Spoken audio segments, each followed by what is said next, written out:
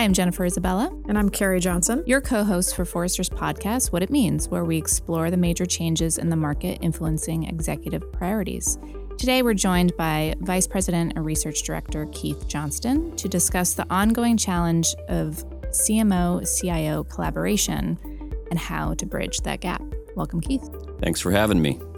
So, Keith, can you just talk a little bit about what's happening today? Because it feels like, and you made mention of this in a blog post you wrote, this has been in the news or articles have been written, and we've written research about the imperative of CMO and CIO collaboration. So what is the state of the state?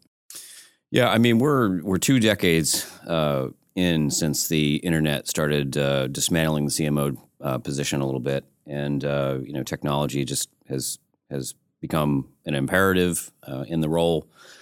And so for years, we've been talking about how the CMO and the CIO or CTO, depending what kind of company you are, need to be in sync. They need to be partners. They need to be both part of the business. And then when you go and you look to see how many really good partnerships there are, you can't find them. We spent 6 months trying to find great pairs of CMO-CIOs.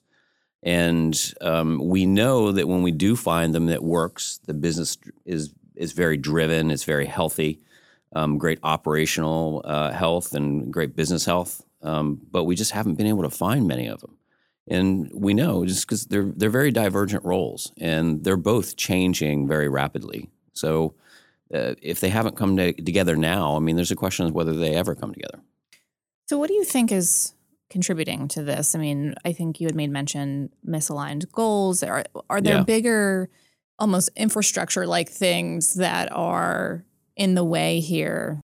Well, they both look at the world very differently, and if the goals aren't aligned, they can't come together. Sure. And so, the CMO sees the customer as their consumers. They're an arbiter of the brand, and they want to do anything they can to create both short and long-term health for the company.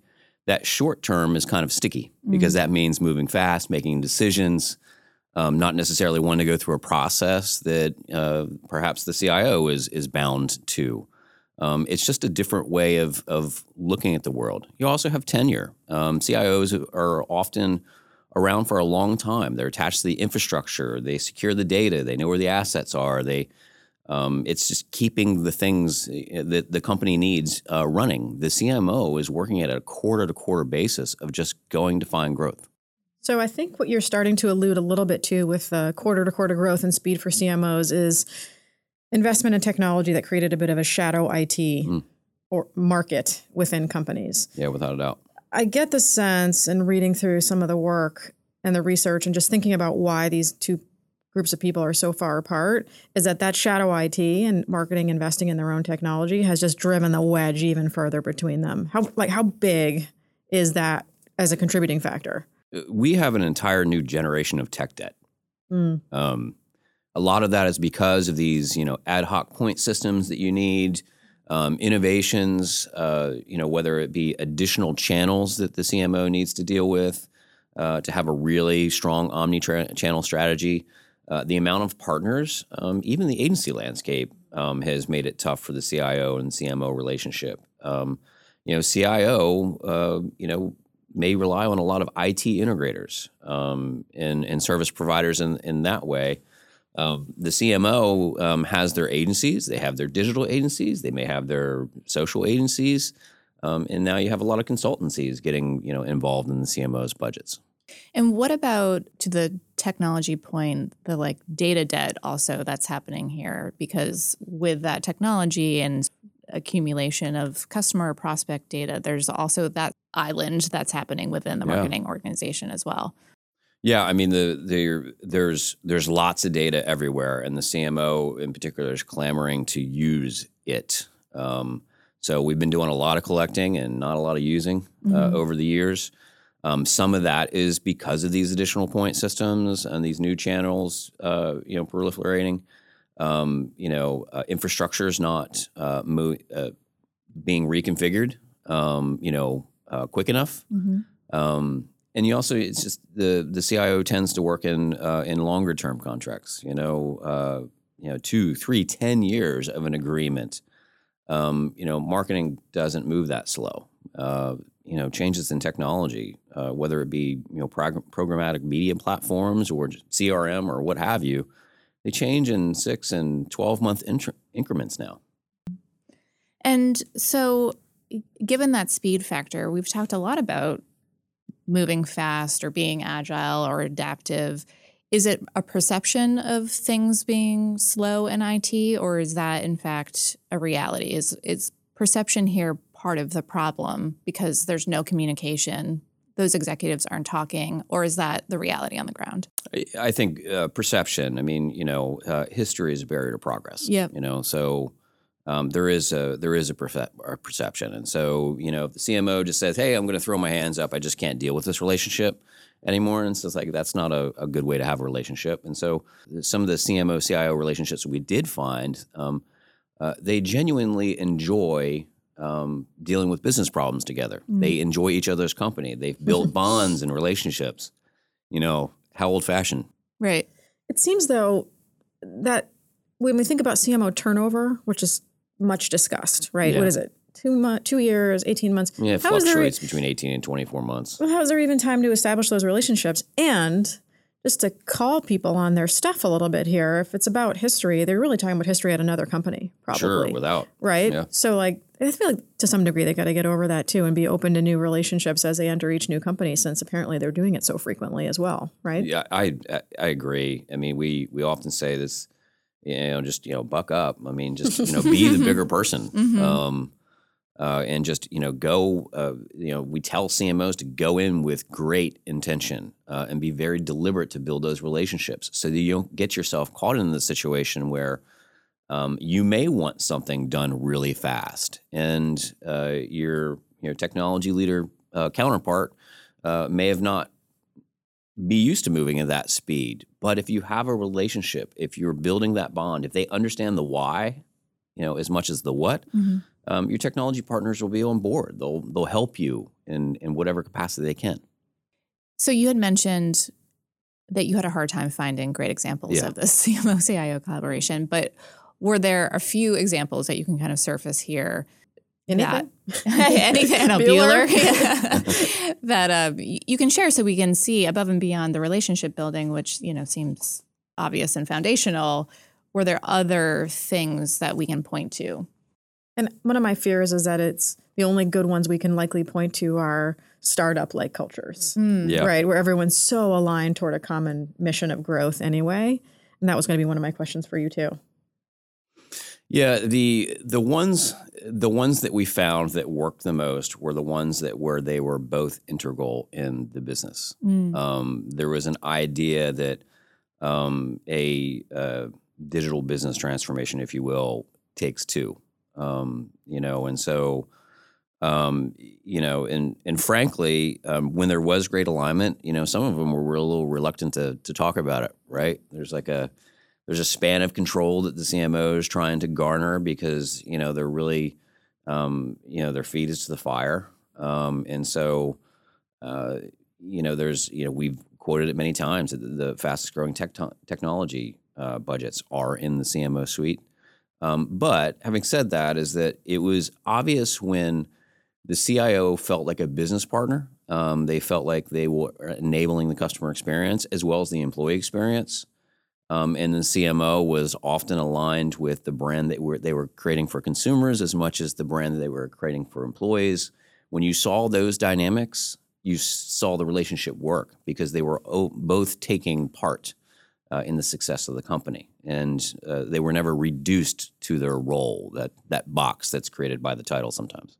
This seems like an interesting moment in time for the CMO and trying to, be the better person, be really business focused with a CIO. You mentioned in the last years in our prediction series for the CMO that we were going to see that role decline. Yeah. The number of CMOs decline. So, I'm picturing like this, flailing CMO trying to find their place in the world and then trying to lead this kind of change with a CIO. It doesn't actually sort of compute in my mind.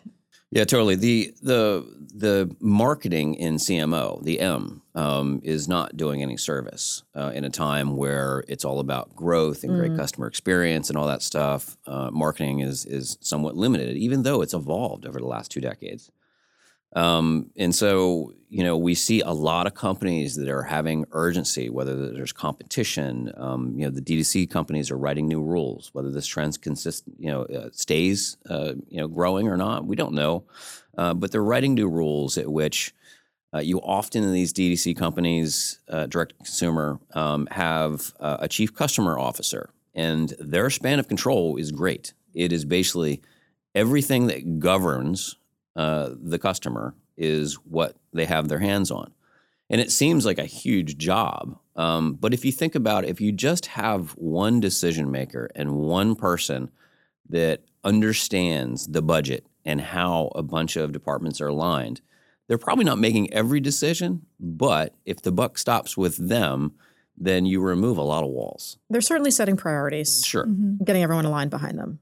Totally. It's some of these positions are very CEO like. They're like and often and we see that a lot, particularly in the D2C companies, that these chief customer officers, these chief growth officers, they're next in line to be the CEO, and that's that's a growing trend. We looked at the S&P 500. We track them very well. We've seen a lot of logos pop where the CMO went away and they haven't been replaced in huge spending companies, McDonald's and Keith Weed at Unilever, where brand matters and media spend matters, at which the CMO role goes away. I mean, so it's not the same human. They're getting replaced by a different person with different skills. Yeah. Ouch. And then and sometimes it works. It becomes a little freeing because the brand is freed to go into the customer experience. Right. You may have a chief experience officer or just somebody in charge of experience that is very aligned with the person that's in charge of marketing underneath this chief growth or chief customer officer. Whatever the title may be. Right. We're at a point where I don't think that the CMO title matters that much because we're in so much evolution. Because in a lot of cases, we're seeing that building a brand, that ethos around building a great brand for sustained growth is becoming more important than ever. We see that customer experience plus brand, plus the emotions that you create relationship is more and more important than ever because the CX index indicates that customer experience scores are flat or declining in many areas. Because we can't keep the pace of technology and the expectations. So you're going to see more changes. You're going to see more meaning brought back for marketing. But I don't know if it's in the same place in the C-suite. Right. Yeah, but it's marketing plus right. these other things. I think that's the point, right? It's like the title is no longer a good indicator of what people should be doing. Yeah, and I think we all struggle with it because there's so much heritage in the title. It's really not that old of a title. But it's very prideful, to get the coveted CMO title because it means something to a lot of folks. And you've seen other brands where General Motors now has a global CMO. I don't think that you've ever had a global CMO. And so, there's other companies that are putting an emphasis on it. But for every one of those, there's 5 CMO jobs going away or being changed. You had mentioned the CEO briefly in your response earlier. What is the CEO's responsibility in this mix of encouraging this collaboration, making sure that the right hand's talking to the left hand or whatever, phraseology you want to use there? Well, the CEO is certainly the one that can align goals, aligning, and it's often jarring for, aligning CIO goals with CMO goals because now you're talking about we're both responsible for revenue. We're both responsible for the customer.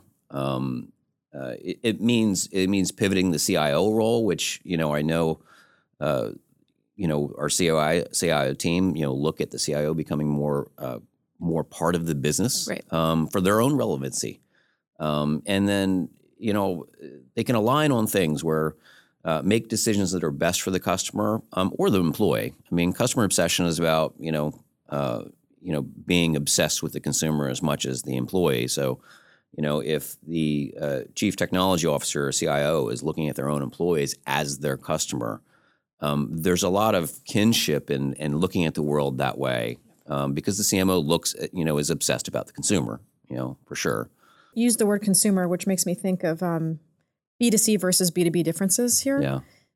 It feels like some of the principles we've been talking about make a lot of sense in B2C, where you can innovate the customer experience. I'm not saying you can't in B2B, but it feels like B2B is about leads, right? Yeah. Often, and from a CMO perspective. Yeah. Anything interesting there in terms of what we're seeing in the B2B world, or is much of the goodness happening in B2C? Yeah, B2C is hard. It's getting pretty difficult to get a customer's loyal and keep them and get enrichment in the relationship. B2B, I think, is in a period where it's taking a lot of pieces from the B2C playbook.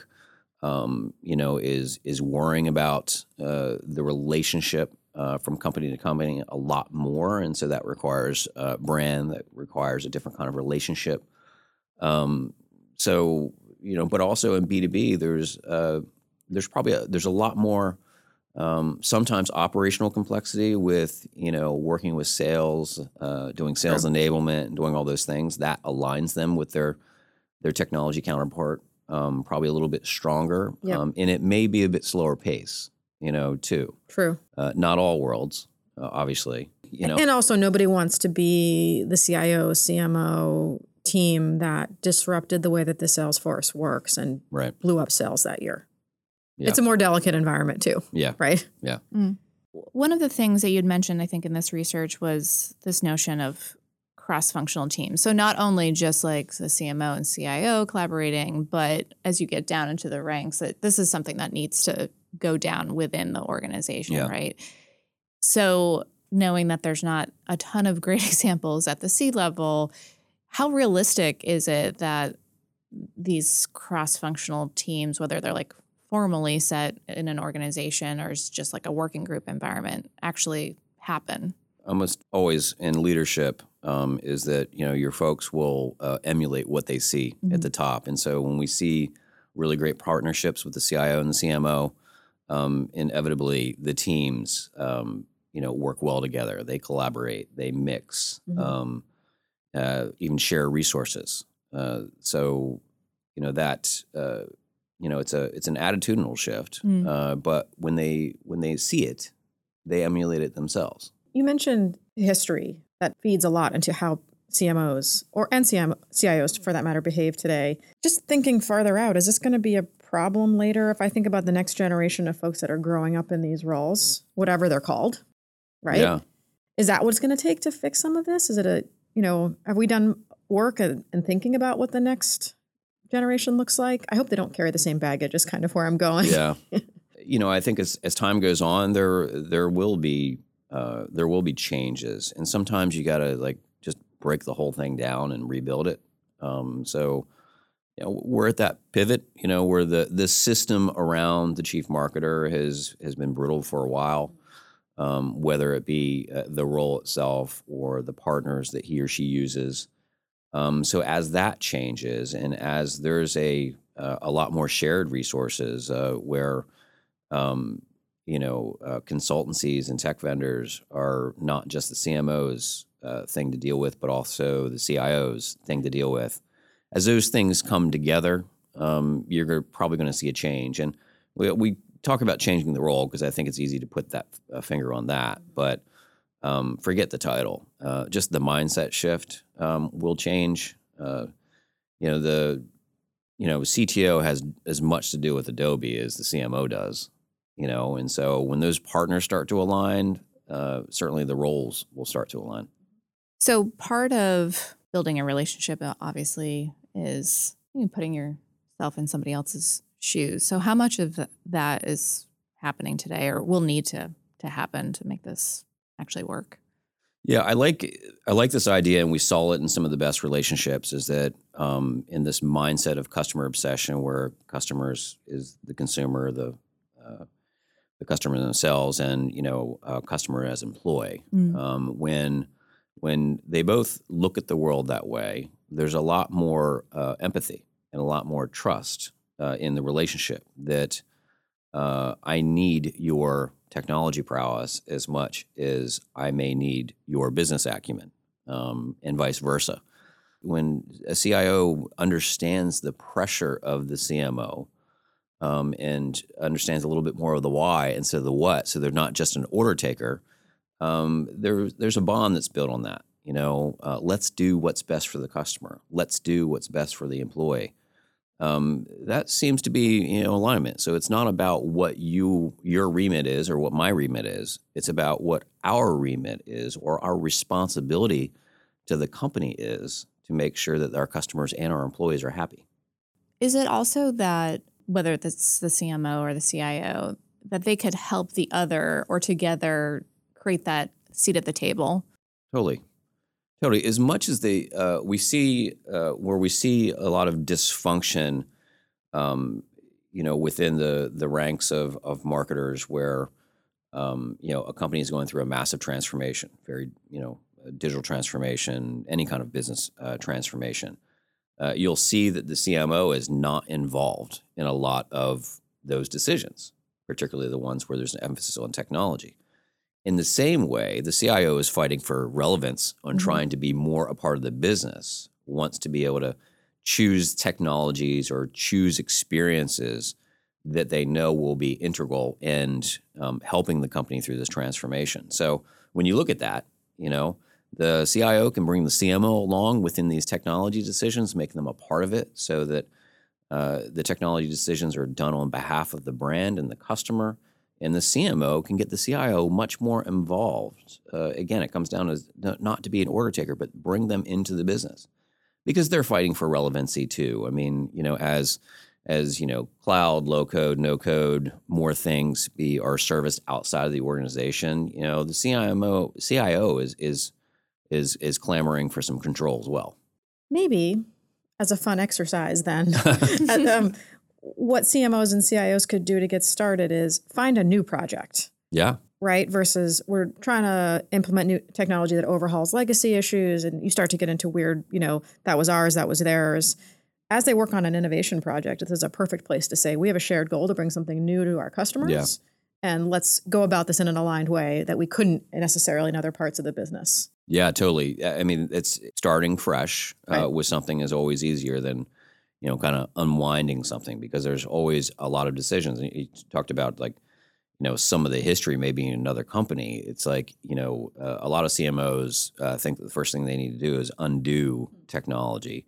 That's not a great place to start with a relationship. So, looking for those opportunities, we see a lot of the QSRs that we talked about who are, put an emphasis on loyalty programs.